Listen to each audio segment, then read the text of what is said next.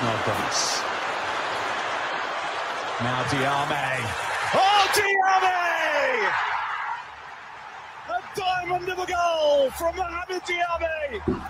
20 minutes to play in the playoff final, and Hull City hit the front. Well, you wondered, with Kieran Westwood in outstanding form, was it going to take something spectacular? And my word, he has just produced an absolute stunner. Hello and welcome to another episode. Oops, hang on, I've lost Dan. Where are we? There we go. Hello and welcome to another episode of the Flashback series of podcasts. I'm your host, Alex, and with me I have Dan. How are you? Yeah, look, I'm all right. I mean, there's going to talk about some positive moments in the club's history, so that won't be too bad. Yeah, absolutely. And look, coming off a win over Leicester in the league this season as well, it's we've sort of mistimed or misaligned these flashback episodes. It would have been fun to be doing the double bicycle kick game against Leicester, but that, of course, will be still to come in our following episode. But yeah, this one we're looking back on the second half of that 2015-2016 season, which of course culminated in Diame's goal at Wembley for City. But we'll jump into it. We did a bit of discussion a couple of months ago, a month or so ago, on the first half of the season. And I guess looking at the second half of the season in particular, I guess it was sort of headlined by the fact that we got Rob Snodgrass back from injury, and it was sort of that cliched, like a new signing, as tends to happen with those players who've been out with long-term injuries. We also saw City come through a pretty lean patch in that December period that we touched on last time, and enter a real stretch of good form in the start of the second half of that season, where we only dropped the one game in February between the 1st of January and the 26th of Feb. We only had the one loss. So really sort of got ourselves back together and really went on a bit of a run, almost made it to the automatic spots, but fell a bit short to land in the promotion places. But I guess looking back on that second half of the season, we only brought the one player in on loan from United in Nick Powell, who we'll talk about in a little bit, as probably the only transfer business that we did. But I guess overall thoughts on that second half of the season to kick us off, Dan? Look, I think it was a nice ride, really. Obviously finishing off in the playoffs, I think realistically was probably like with over the balance of the season a little bit just disappointing at the time. It really felt like for long stretches that we were in that top two, that we would we'd be an automatic promotion, but so as you said, a couple of little lean periods where we just couldn't quite get it together across the course of the season. Ensured that we just missed out. But did it the hard way, but got it done. So I think it was one of those. It was just, I don't know. It's just a nice overall good feelings. That's all I've really I think, as you say, with Snodgrass coming back, I think there were times, I think, even though we still won plenty of games without him, I think there were times where once he was back, we recognized what a big asset he really was. His set piece delivery, his ability to whip in good balls, was probably unmatched by anyone else in that squad. So really was almost a new signing, but crucial sort of return to form really quickly as well, which is not always the case from a long on return from a long injury. So yeah, that's it. And I think I can't remember the exact game that he came back in, but certainly that Wolves game stands out. Towards the end of the season, we won it 2-1, where Snodgrass got the winner in the 94th minute. And as you say there, his sort of set piece delivery was on show in that game with that winning goal. And he did strike me as the sort of player where I think if he'd been fit when we were relegated, he may well not have stuck around, but really proved to be a difference in a number of games in that second half of the season, and of course the following season back in the Premier League. But it is wild. Like, you sort of look at, I think we dropped 11 games for the season, and you think, obviously in the current season, we're sort of, harboring the same ambitions to potentially make it to the playoffs or go one better. And you think the margins are so fine, where you think 11 losses in a 46 game season isn't, it's not a huge number. It's not a disastrous season. So to think that at the time, I suppose that the mentality was probably a little bit of disappointment that we hadn't made the automatic spots. And you think the margins are so fine to whether you make those automatic spots or just miss out.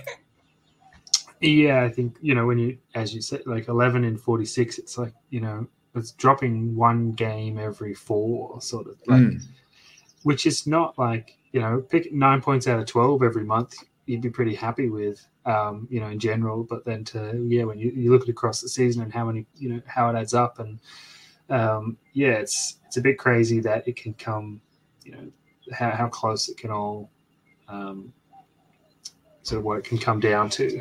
Because I think, we've been talking about it, even our current season and the start we've had, and how, some people, there's still people who are viewing that as not, a sensational start to the season. We're picking up more points than we're dropping. We're in a good position. So I think, it's just, it is, I mean, it's fine margins. I think that's, why it's particularly with the Championship's always referred to, it's, the hardest league to get out of, because it almost seems like, you can almost pinpoint in every team that either misses out on automatics or misses out on the playoffs, that you can almost always point to that one game that got away, that, that sort of scuppered their chances. And maybe the wildest part about all this as well is just touching on the off-field context as well before we go on to the players specifically. And this is when City rolled out their membership campaign, which of course we still have to this day. And I suppose as Australians is something we're reasonably familiar with, the concept of paying a monthly fee for your membership rather than buying a season ticket at the start of the year. So I think the principle of the scheme wasn't overly controversial or overly detrimental in that sense, but I think the fact that they were saying to the supporters, you've got to earn your stripes, and they had this loyalty scheme, and they were saying to these people that have been around for years and years supporting the club, you basically have to start from scratch and prove your loyalty, really rankled people. I think the fact that they were trying to get people to move out of the seats they'd been in for years and years and uproot and find new spots in the stadium didn't go down too well either. And of course, I think there was probably issues around discounting for pensioners and kids, that they just basically charged them all a flat fee, which no doubt didn't help things either. And so we had protests. So we had, red card protest. I can't recall if this was the season where we also had, we threw softballs onto the pitch or something as well, or if that was a different season. But there were a lot of protests. So you think sort of on a backdrop of all of that to still make it into the playoffs. And I was just looking at, sort of the progression of the table. I sort of touched on the fact that we were only dropping the one game between 1st of January, 26th of Feb. We were top of the league for 6 games in a row. And it was really just those 4 defeats from March onwards that really sort of scuppered our chances of top 2. But it's sort of remarkable the job that Bruce did in the face of so much adversity. Yeah, and I think when you talk about the membership scheme and transition to that, it's this. I mean, I think it's a familiar story that the alums, they had some of those suggestions were, it was a bit of a mixed bag. Some things were reasonable enough. Some things were fairly unreasonable. But for the most part, what was consistent was the delivery of those messages was very, very poor, and the communication with fans was very, very poor. And I think the earn your stripes is a bit of a slap in the face to the fans, who have been supporting, have been supporting the club for 10, 20, 30, 50 years, before the alums were even on the scene. So I can fully understand why many of the fans were put offside by this, on top of everything else that the alums either had already done or would come to do. So I think they just didn't really have a good. They needed a new PR person or something, because it just could never seem to quite get it right. That's it. Well, I sort of touched on it at the start, but the one signing that we did make that January, so winter, was Nick Powell on loan from United. And from memory, I mean, he had an okay spell with City. A couple of hamstring injuries sort of undid him in that sense. I think he was a pretty exciting prospect at the time. I think he'd had a pretty reasonable loan spell. I think it was Crewe Alexandra where he'd scored a winner at Wembley. And of course, we also had Diamande come back from an injury late in December as well, who, whilst not a new signing, had been signed in the summer window, but only made his debut basically around this time of the year as well. So they were really the only two signings that we brought in. So I guess when you consider the way we, quote unquote, dropped off in the second half of the season with, losing a massive 5 games, or 4 games, I think. No, 5 games it was. Perhaps it was the fact that we didn't overly strengthen in January. Perhaps we, I guess it's hard when you've retained a lot of the squad from the Premier League that it's hard to find the money sometimes to finance. But, maybe an extra signing or two, and we could have gone on for the automatic spots. But what did you make of, or how did you assess that January? Yeah, look, I think it's a bit of a weird one, but I think also if you're at the top, like if you're in and about and the squad you've got is doing the job, maybe you just don't really feel the need to, especially if you go, I've got 1 or 2 blokes who are going to come back, from injury, or Snodgrass is coming or just come back. You've got, Diamande, some guys that are coming back. They're going to come in. They'll help us freshen things up. I don't necessarily think it's the worst thing that we didn't make have more, activity in that window. So just think, if it ain't broke, don't fix it.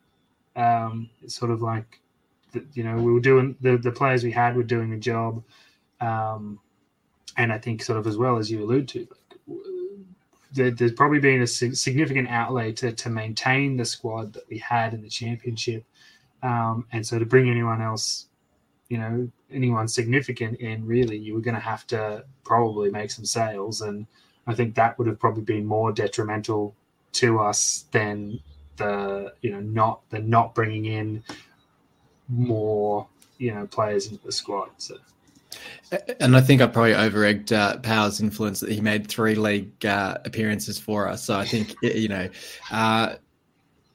not the most prolific of spells for him. We also had Connor Townsend head off to Scunthorpe that window, which was a sort of a pretty low-key departure at the time. But of course, he's now back playing championship football for West Brom. Seemed one of those ones at the time where he was pretty reasonably rated, but was sort of 3rd or 4th in line as left back. So you're not really going to get a look in the side in that situation, I suppose. But then we can move on. We'll talk the football games themselves. We've already sort of been touching on the league form. We talked in the first episode about the fact we had a pretty decent run in the FA Cup. We also had a similar run, in the League Cup in the first half of the episode. And then similarly, we made it to the 5th round of the FA Cup, which was a pretty reasonable result as well, with wins over Brighton, Bury, and then drawing Arsenal, which we forced a replay of when we drew the first leg 0-0. So not a bad run in the FA Cup as well. We sort of talk each season about the benefits or the disadvantages of cup runs, but I think certainly that season, when you consider the size of the squad that we had, giving the players enough football to keep themselves sort of focused and fresh and competing for spots in the team can't have been a bad thing. No, I think it's probably no real surprise that the years we've seemed most successful, most competitive, have for the most part sort of correlated with or like being most successful in the league or most competitive in the league, have correlated with seasons where we've actually done really well in the cups as well. So I think it's just one of those things, like success breeds success. And if you're winning games, it doesn't really matter what those games mean, whether they're league or cup or whatever. But if you're winning lots of games, then you're breeding confidence, you're doing all the right things. And I think it just helps you to go out,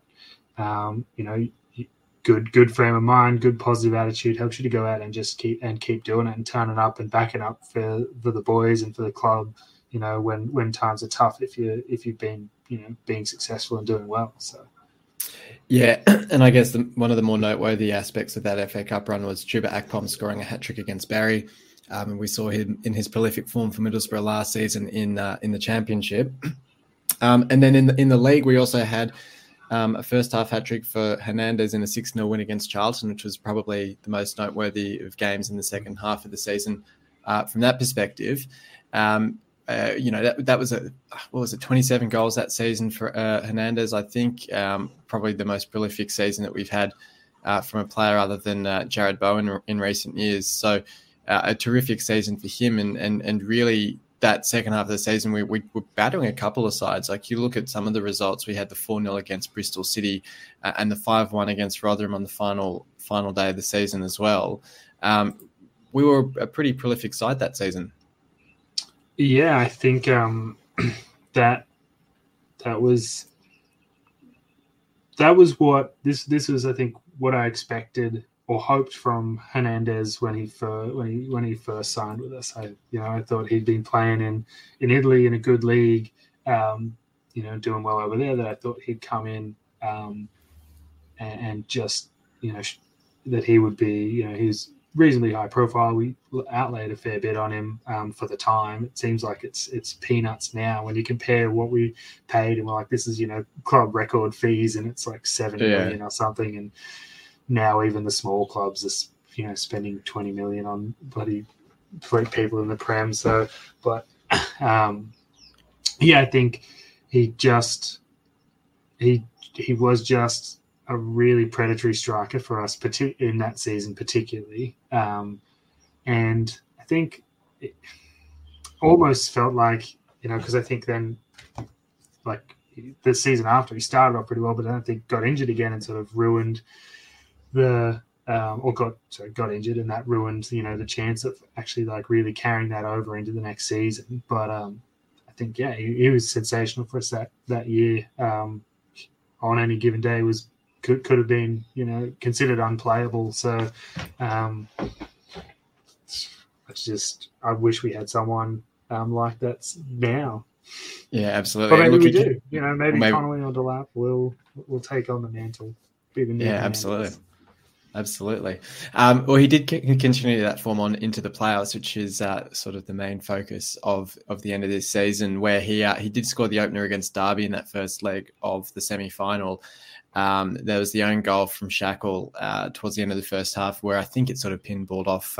Odebajo had taken the shot, and it sort of pinballed off a couple of players into the goal. And then Robertson scoring what at the time seemed just like an icing on the cake sealer in the 98th minute. And you think, oh, look, it's great to cap it off with that third goal. And then with the hindsight of that second leg where we lost it 2-0 to Derby, you think, oh, geez, that third goal was actually pretty handy in the end to have.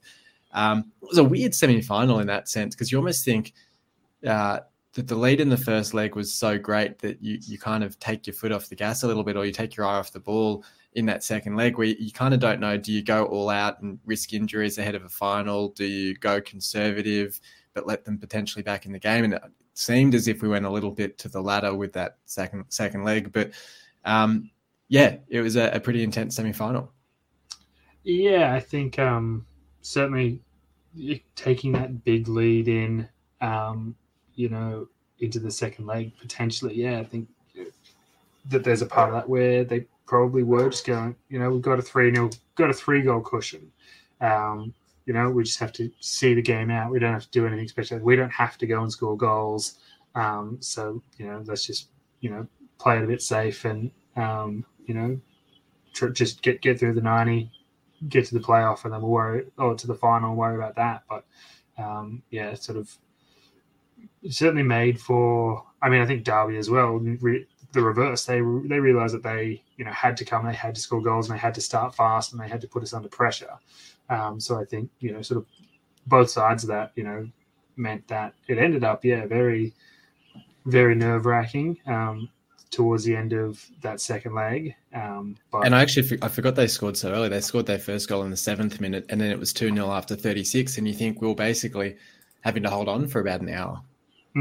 So I think, it was pretty wild, pretty nervy, but we managed to get the job done. And then we went to the next game and managed to get the job done. Yeah, that's it. And the wild thing, and the great thing about doing this flashback episode, looking back on the second half of this season, was actually when the podcast started. So I have reasonably clear memories of sitting around the table at home doing up the notes for that final and doing a bit of analysis on all the Chef Wednesday players. So that's probably my first clear memory of the podcast. Obviously, we'd done a few episodes prior to that, where we'd sort of rounded up the month's worth of games, because that was back before iFollow, so we couldn't even watch the games. We basically just did an episode every televised game and said, let's summarize all the games in between. But I've clear memories of sitting down and doing some notes and thinking about the Chef Wednesday game. And, you know, it's a strange feeling, because obviously we had that FA Cup final loss to Arsenal where we were such clear underdogs. To go into a game like this as the favourites and with the stronger squad, and you think, we should, like, the pressure, it's a different sort of pressure when you're thinking, you know, we are the ones expected to win the game. And my memories of the game, I mean, we watched it at Cheers, Mitch, myself, and a few others, was a very nervy game, but it was one where we had the bulk of the chances, and it did always feel like we'd come out in the right sort of mentality, in the right manner of playing. It was really just a matter of time. We were grinding down Westwood in goal for Chef Wednesday. And we did in the second half. And it was, you know, as seems our way at Wembley, we get the winning goal has to be a screamer, and Mo Diame delivered. Yeah, look, I'm fairly certain if I still had access to my old Twitter account or Facebook or something, that if I scroll back enough years, I'm pretty sure there'd definitely be some comments about this game. And it's probably there'd be something about Westwood, and, like, you know, if he's available, we should sign him, because he was out, you know, credit to him. He was outstanding, and he kept them in the game for a long time with some outstanding work. But I think, you know, as you know, the quality that we had in the squad, I wouldn't say it was inevitable, but, you know, they just needed the opportunity to showcase what they had. And I think, you know, eventually Diame found himself in a little pocket of space, looked up, took a shot, and sort of the rest is history. And I love this image, because you've got Huddleston there celebrating. I'm fairly sure he's celebrating before the ball even hits the back of the net, because as soon as Diame hits it, it's such a sweet strike that you just know it's heading into the back of the net. And look, it was pandemonium. And then, of course, you know, it's sort of lived on in infamy, the fact that, you know, the unfortunate side of it being that with the relationship with the owners, our end of the ground wasn't as full as it would have otherwise been. Chef Wednesday, therefore, getting very upset about the fact that, of course, because they have more supporters, they should, you know, have some right to win the game and go on to the Premier League. But it's not the way football works. And so we were the ones to triumph. And I guess the other element to sort of reflect on out of this game is, you know, and we won't delve into it too much because it's more for the next episode, but just the way that this was the end of Steve Bruce's relationship with City. This was the last game that he managed for us. And, you know, what a way to go out in one sense, I suppose. Yeah, I think it's an interesting one on reflection. But if you do, if you do look at it as you know, this is the last, you know, competitive match that he, you know, managed for us, then you're right. What a way to go out. You know, fulfilled his brief, did the job, got us back to the Prem. And I think, you know, I mean, I've said it before. I mean, there's lots of people who seem to have issues with Bruce, with his management style, with his, you know, tactical, like his default tactics and, you know, how he likes to play the game. But I think he was a great servant for us. You know, had very successful period with us. I think with us, he was the most successful he's been with any of the clubs that he's managed with at. So, yeah, I think that's really good. But yeah, as you sort of alluded to, it's a bit disappointing how it sort of all ended, fairly acrimoniously. Yeah, no doubt. Yeah, well, I mean that just about wraps it up for this season. Were there any closing thoughts or reflections you had on the season? No, I don't know. Maybe I just miss some of the players that we had, but obviously they're all old and retired now and whatnot. But they were just a joy to. I mean, I feel like we're getting that again this season, where like the football is getting to a point where it's just fun to watch and it's enjoyable watching City play. But I think that's probably the biggest thing I miss. It's been a while since we've had players and a team that was just fun to watch. And I think that's actually a great point to round it off with, because that squad was arguably, or maybe not even arguably, stronger than the squad that would follow in the Premier League, because this was the season. I mean, we retained Maguire and Robertson and those guys, but you think we had obviously that photo in Austria where it was about eight senior players fit in the squad.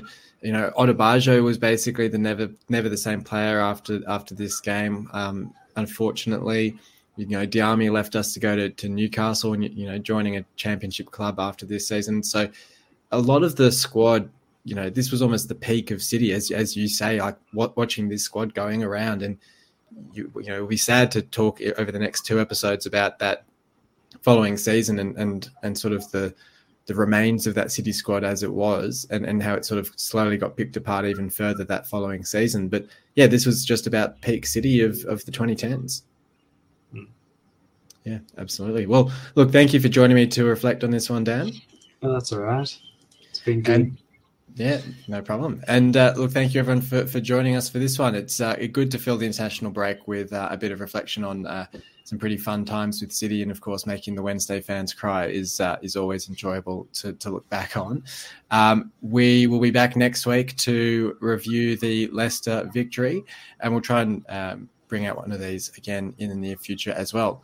So until then, it's a bye for now. See you. You've been listening to the official Hull City Australia podcast, The Tigers Down Under. For more discussion, join us on Facebook at the Hull City AFC Australia Facebook group, or follow us on Twitter at Hull City AFC Oz. The music was created by Amber and Black. All the city's on fire, where the burning desire. Tigers are roaring and destiny's calling, 'cause now is the time. Yeah, the city's on fire, we're going higher and higher. There's no turning back, 'cause you're out.